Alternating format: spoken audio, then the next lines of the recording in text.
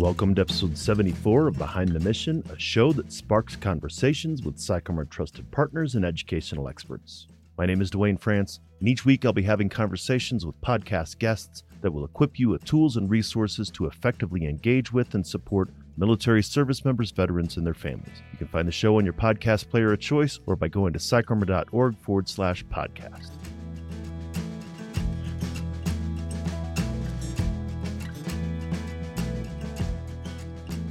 Thanks again for joining us on Behind the Mission. Our work and mission are supported by generous partnerships and sponsors who also believe that education changes lives. This show is brought to you by PsychArmor, the premier education and learning ecosystem specializing in military culture content. PsychArmor offers an online e-learning laboratory that's free to individual learners as well as custom training options for organizations. On today's episode, I'm having a conversation with Dr. Linda Davis, the former Deputy Undersecretary of Defense for Military Community and Family Policy, the former Deputy Assistant Secretary of the Navy for Manpower and Personnel Policy, and the former Chief Veterans Experience Officer for the Department of Veterans Affairs. Dr. Davis is a subject matter expert on military, veteran, family, caregiver, and survivor support. Find out more about Dr. Davis by checking out her bio in our show notes. So let's get into my conversation with her and come back afterwards to talk about some of the key points.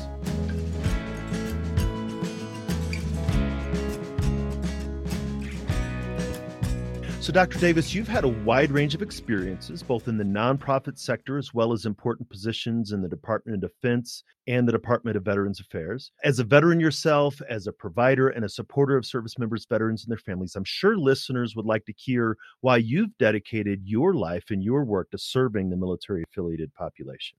Thank you very much, Dwayne. It's great to be with you and your listening audience, many of whom I'm sure have dedicated their lives also to service and to serving those who've served. I had the honor early in my professional career of being able to focus on and learn about men and women who were in the military services and in the reserve components. And I was so impressed with them. At the ripe young age of 38, I decided to join. And I was fortunate to be able to have some skill sets that someone was interested in. And I joined the Army and became a signal officer. It changed my life. For 8 years, I was able to serve alongside some of the most impressive men and women I've ever met. And that service alongside others who have served has continued, thankfully, through the rest of my career. That changed my trajectory of what I really wanted to focus on in my life. And I quickly became a mother of a soldier, then a caregiver of a soldier and an airman, and eventually the survivor of a soldier and an airman. That again helped inform my experience as a family member, caregiver, and survivor in our military and veteran community. So it was not what I intended to do with my life, but sometimes while we're planning, there's a higher power that has a different call for us. So I've been very fortunate.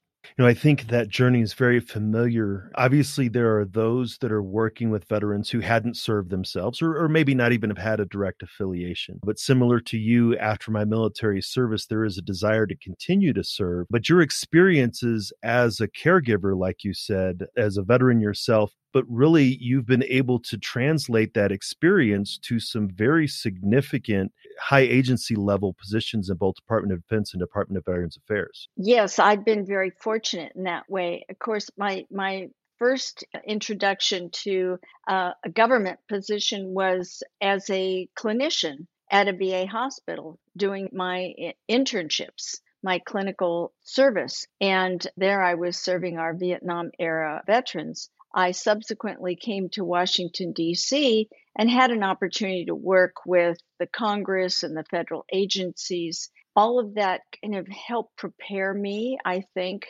with the addition of the military service to be able to understand how government works and how it can work best in support of our military veterans, families, caregivers, and survivors. So at both of those agencies you mentioned, I had an opportunity to be in a leadership position. And most importantly, when I found myself in that role, one, there were a lot of things that needed to get fixed, but two, very, very essential, I had great teams.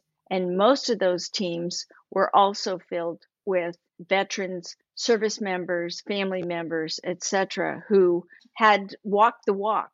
And together we addressed some of the challenges at DoD. We had an opportunity to implement the recommendations of the President's Commission on Wounded Warriors, and that is also known as the Dole-Shalala Commission. And we were able to create a whole new program that was not only DoD wide, but it worked at the VA also and in the military services. And that's basically what we know now as our Wounded Warrior programs. And it was the Federal Recovery Care Program. Out of that, understanding the importance of working closely and collaboratively with not only federal agencies, but state and local agencies, nonprofits, faith-based organizations across the country, we created the National Resource Directory, which still is in existence. It has vetted resources that can be searched by topic or zip code so that someone who is a family member, a veteran, or a caseworker supporting them can find out the resources they need from all sources for anything, for instance, mental health or housing or financial assistance. So we had a wonderful experience at the VA, and we really began to initiate these listening sessions. For the first time, DoD hosted a caregiver and a survivor forum, listening directly to the needs that they had, and we were able to make changes. So that was a great experience. And then that was followed in a few years by the opportunity to serve at the Department of Veterans Affairs, where I was Chief Veteran Experience Officer, basically in charge of customer service.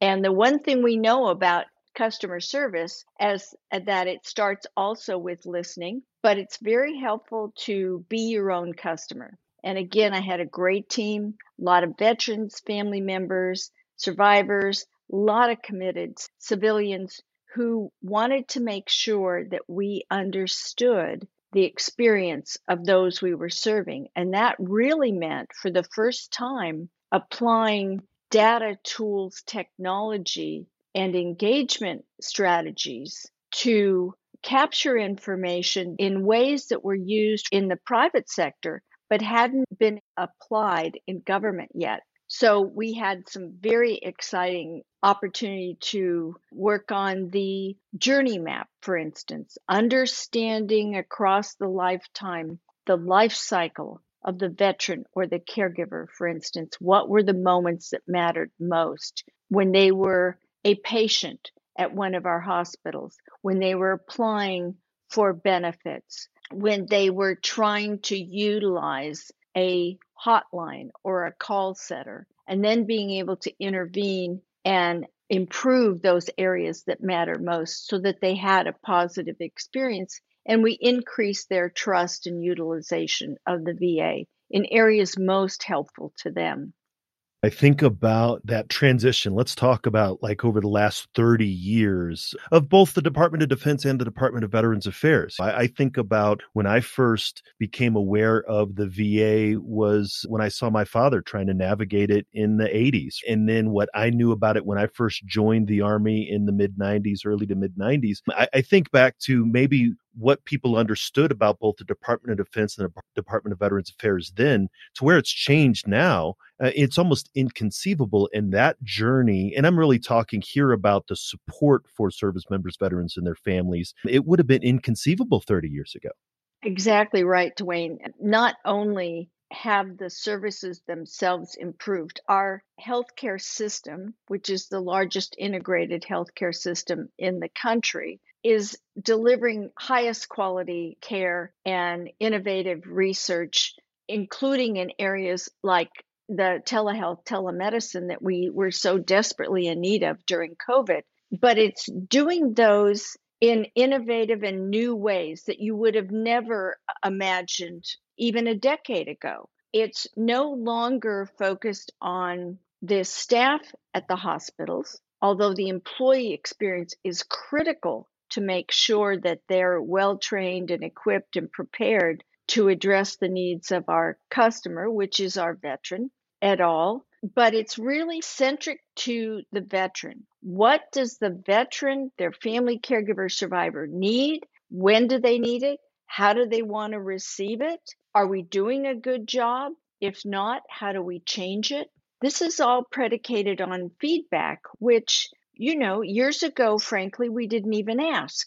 And it's, if you don't know, you don't have to respond. You don't have to change anything. Then we went ahead and initiated some paper surveys once in a while. Now we have really hundreds of surveys active at the Department of Veterans Affairs that regularly ask veterans, as soon as they've had an appointment, made a call, experienced some application, what their experience was. It's not just, did you like it or not like it? It leaves an opportunity for qualitative responses so that they can give comments that are analyzed with artificial intelligence. And all that data is provided back to the individuals who saw them in the first place, and also the hospital director, so that changes can be made in real time. And it was imperative to know that we had a commitment from the entire department.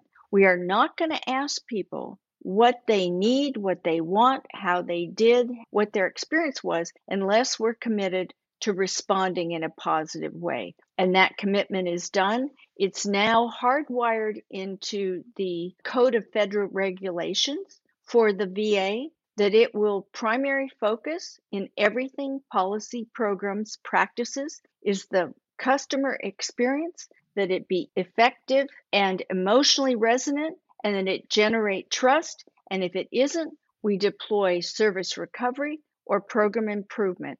And that's a commitment that is every single employee has made at the Department of Veterans Affairs. So there's really lots of exciting things going on. One I really have to brag about, and there's several more that the team helped create, but during COVID, when veterans were telling us not only do they need telehealth because they can't get in to see their doctor, but they were also unable to get to their community-based collaboratives or one-stop centers that we hosted. We would typically have a State Department of Veterans Affairs, the hospital, VA hospital in the area, a lot of nonprofits, the local colleges, everyone get together one day to offer an outreach to veterans and see how they could be helped, make it easy for the veteran to get everything done in one time. During COVID, we couldn't do those, but veterans really found them useful. So we went online and we made those virtual. So our virtual veteran experience action centers are now continuing across the country. We just had one in Virginia, highly successful. Hundreds of people are able to get their needs met in one prearranged phone call where there's warm handoffs to the next agency or next provider to make sure that we get the needs met. Several other exciting things that we were able to do. And I think that exactly what you were talking about a little bit before, the collaborative nature of this. First, you were talking about how the Department of Veterans Affairs from top to bottom is focused on the needs of the caregiver, the veteran, the survivor. But really, you've also had the opportunity to work with a wide range of organizations, Tragedy Assistance Program for Survivors, the Red Cross, and others. It's not just the VA top to bottom, but really it's horizontal and collaborating with a wide range of organizations, governmental, non-governmental, nonprofit, for-profit organizations. Why do you think it's important to have that sort of network of collaboration supporting those who served? Great question, Dwayne. We called this collaboration the Sea of Goodwill in 2007. The chairman of Joint Chiefs at the time named it that. It really was the recognition that federal agencies and military services no matter how hard they tried, would never, ever be able to provide all the services that were necessary and needed by our service members, veterans, families, caregivers, survivors. So we needed to collaborate. And that's one of the reasons we created the National Resource Directory. So you could find out who was doing what in a way that you could have assurance that the information was accurate. So because we rely on these non-governmental organizations and agencies, because really they're closer to especially the veteran and to our service members, so many of whom live off installation now. And they're the ones that someone will turn to when they're often in need, whether it's an issue with their child who has a disability, or whether it's in their faith community and there's grief, whether or not they need some carpooling, financial aid. I need to find out where I go to get the best assistance for my elderly parent who I'm also caring for. So a variety of questions. We all like to go close to home. So we know we need to collaborate. And you're exactly right. I've had the honor in a variety of capacities, whether it's on the board or in an agency, being able to have a memorandum of agreement, leading programs and projects to work with hundreds of, especially our military and veteran service organizations. And recently, for instance, a great example is that the Federal Advisory Committee for Veterans, Families, Caregivers, and Survivors that we created under my tenure with my team, that began hearing about the change in the experience of those who were survivors because of the difference in the way the loved one, military or veteran, had died. Fewer combat deaths, as we all recognize, and more deaths from toxic exposures, which meant a prolonged illness and caregiving, and also, sadly, more from suicides. So they tasked the Elizabeth Dole Foundation, the Tragedy Assistance Program for Survivors, and the Red Cross Military and Veteran Caregiver Network to look into this. I was able to apply my skills in working with different organizations and also in customer experience, understanding how to survey and listen and do research. So we now have a report that will be coming out that is specifically on the experience of caregiver survivors. And it will inform not only the VA and DoD about how to anticipate and address needs. And this is not just needs of adults. There are over 2 million children and youth who are survivors and oftentimes have been caregivers before their adult died.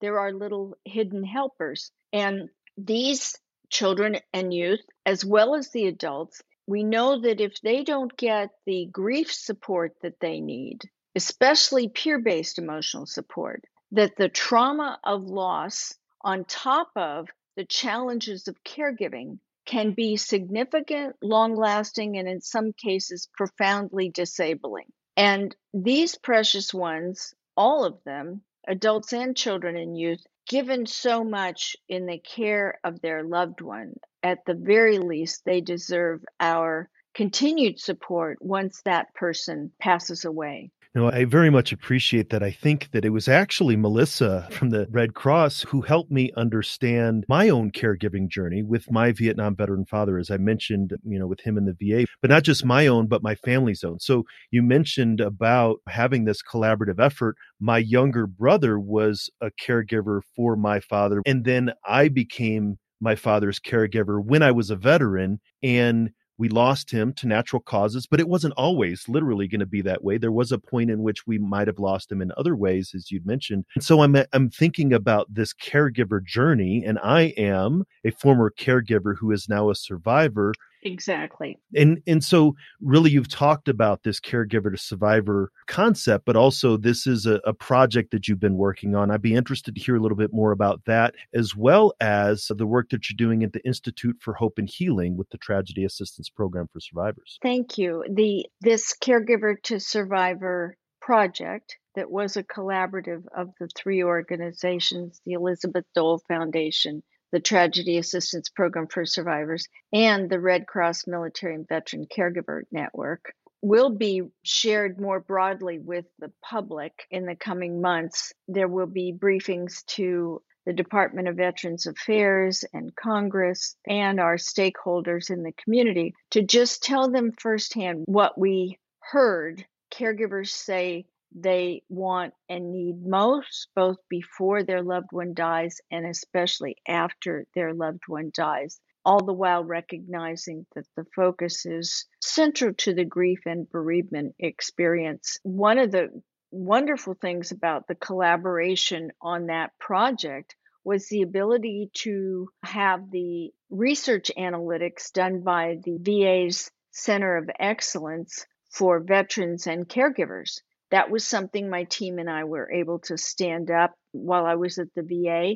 It was named after Senator Elizabeth Dole, and they specifically focus on the experience of the veteran as well as the caregiver, and now understand the essential need that the caregiving doesn't stop, in a sense, when the loved one dies, the veteran dies. So we have a lot of good research now that's been done to look at interventions that are most helpful. One of them is essential, that is the peer-based emotional support that is offered through groups like TAPS, or even before death through the Military and Veteran Caregiver Network or the Elizabeth Dole Foundation, to validate the importance of that, and then to have the caregiver focus groups and survivor surveys tell us that, yes, how essential that was. If you've lost a loved one to suicide, it has tremendous stigma associated with it, and for all ages, the surviving family members of all ages, and to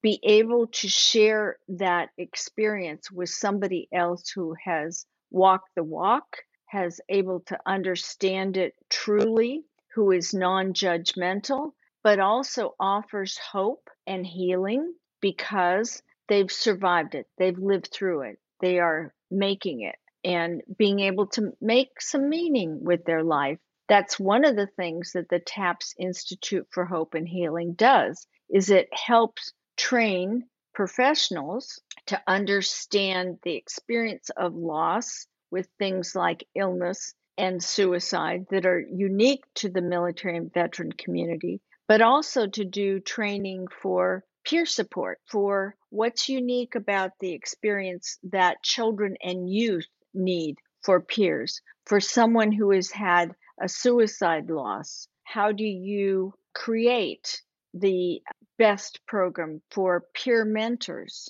and that kind of training? That institute is working with professional organizations, giving continuing medical education credits, working with the VA, especially in areas like mental health, and trying to make sure that the most harrowing and negative experiences and consequence of loss and grief are not what is the hallmark of that family's experience. I think, and those are both some, not just admirable, but also necessary programs. And again, I think just being able to provide that support to organizations that are helping individuals, because like you said, maybe they might not get to TAP specifically, but as long as an organization may be familiar with that and get them to the right place. Dr. Davis, I'm quite certain that we can talk for many more minutes and even hours. I'd like to be able to provide an opportunity for you to have some final thoughts.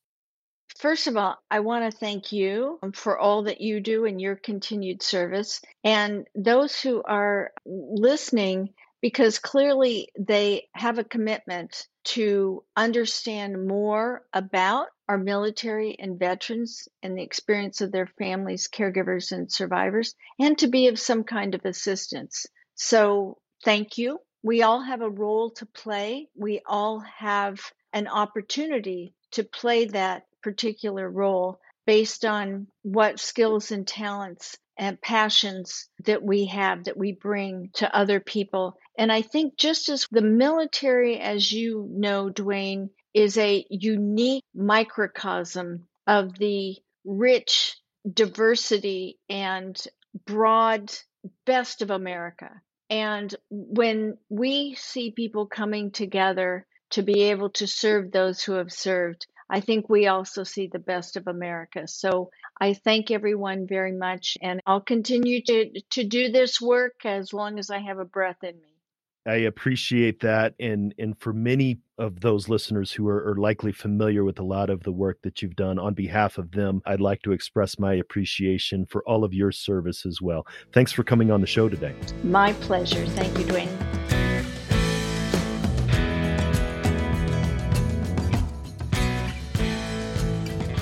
Once again, this show is brought to you by PsychArmor, the premier education and learning ecosystem specializing in military culture content. PsychArmor offers an online e-learning laboratory that's free to individual learners, as well as custom training options for organizations. You can find out more about what they're doing at psycharmor.org.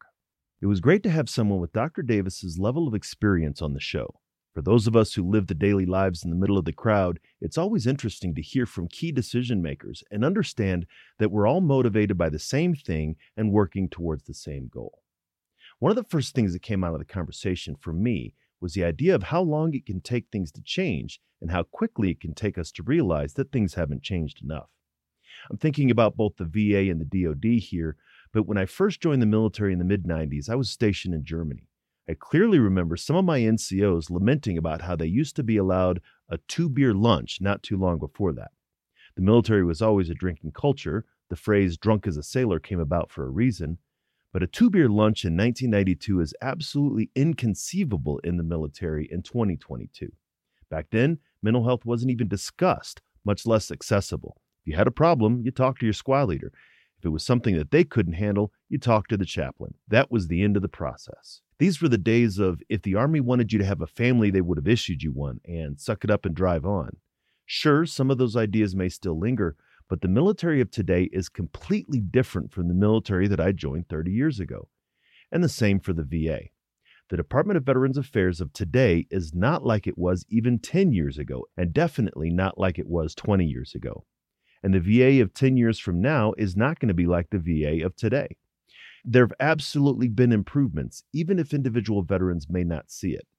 Changing culture in a massive bureaucracy is like turning a battleship in the ocean. You're not making a hard right-hand turn. Change isn't immediate, it's gradual. And yet, when we're in the middle of that gradual change, it's not helpful to understand that things will get better someday for somebody who may not be getting their needs met at the VA or are experiencing some lingering cultural elements in the DoD. It's all well and good to be told, well, as bad as it is, it's better than it was, but it's certainly not helpful if what we're experiencing in that moment is really, really bad. So change takes time, and change is absolutely necessary. And even after changes have been made, more change needs to happen. It's a matter of constant improvement, and improvement only comes from listening and applying the results of that feedback to the process. It was great to hear Dr. Davis's insights on how that may work in our conversation.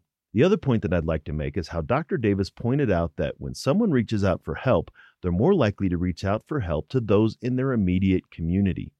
When we ask for something, we usually do that with people that we can trust, and we trust those things that are familiar to us. It's why many veteran organizations are chapter-based. There are some common things for every VFW or American Legion post, or local chapters of the Mission Continues or Team RWB, but there are also unique things that are pertinent to each community. When it comes to reaching out for support, it can be the same way. Calling a national number might be fine, but what I really want is someone who's in a part of town that I know, whose office is on a street whose name I can recognize. Being in a place where you need help is already uncomfortable. Deciding to reach out for help when you're in a dysregulated state can be even more uncomfortable, and the last thing someone might be wanting is to talk to a faceless stranger in a different location that we don't know. A colleague of mine in Florida has a favorite saying when he's talking about suicide prevention: it's a national problem with a local solution. Any of the challenges that veterans face in post-military life, substance use, unemployment, relationship distress, homelessness, are common to many across many different locations, but the solutions must be local. What might work in San Diego has some things in common with what might work in Denver or Detroit, but the differences are going to be enough that there has to be a localized response. So Dr. Davis's point of needing to make sure that organizations are local, accessible, and able to be trusted is a critical one and can be applied broadly to veteran support organizations in your community.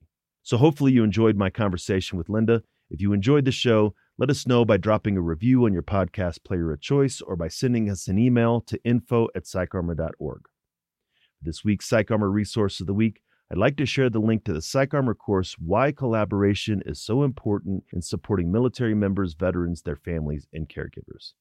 As Dr. Davis mentioned in our conversation, she consistently pointed out that any success in her different positions was as a result of a collaborative team.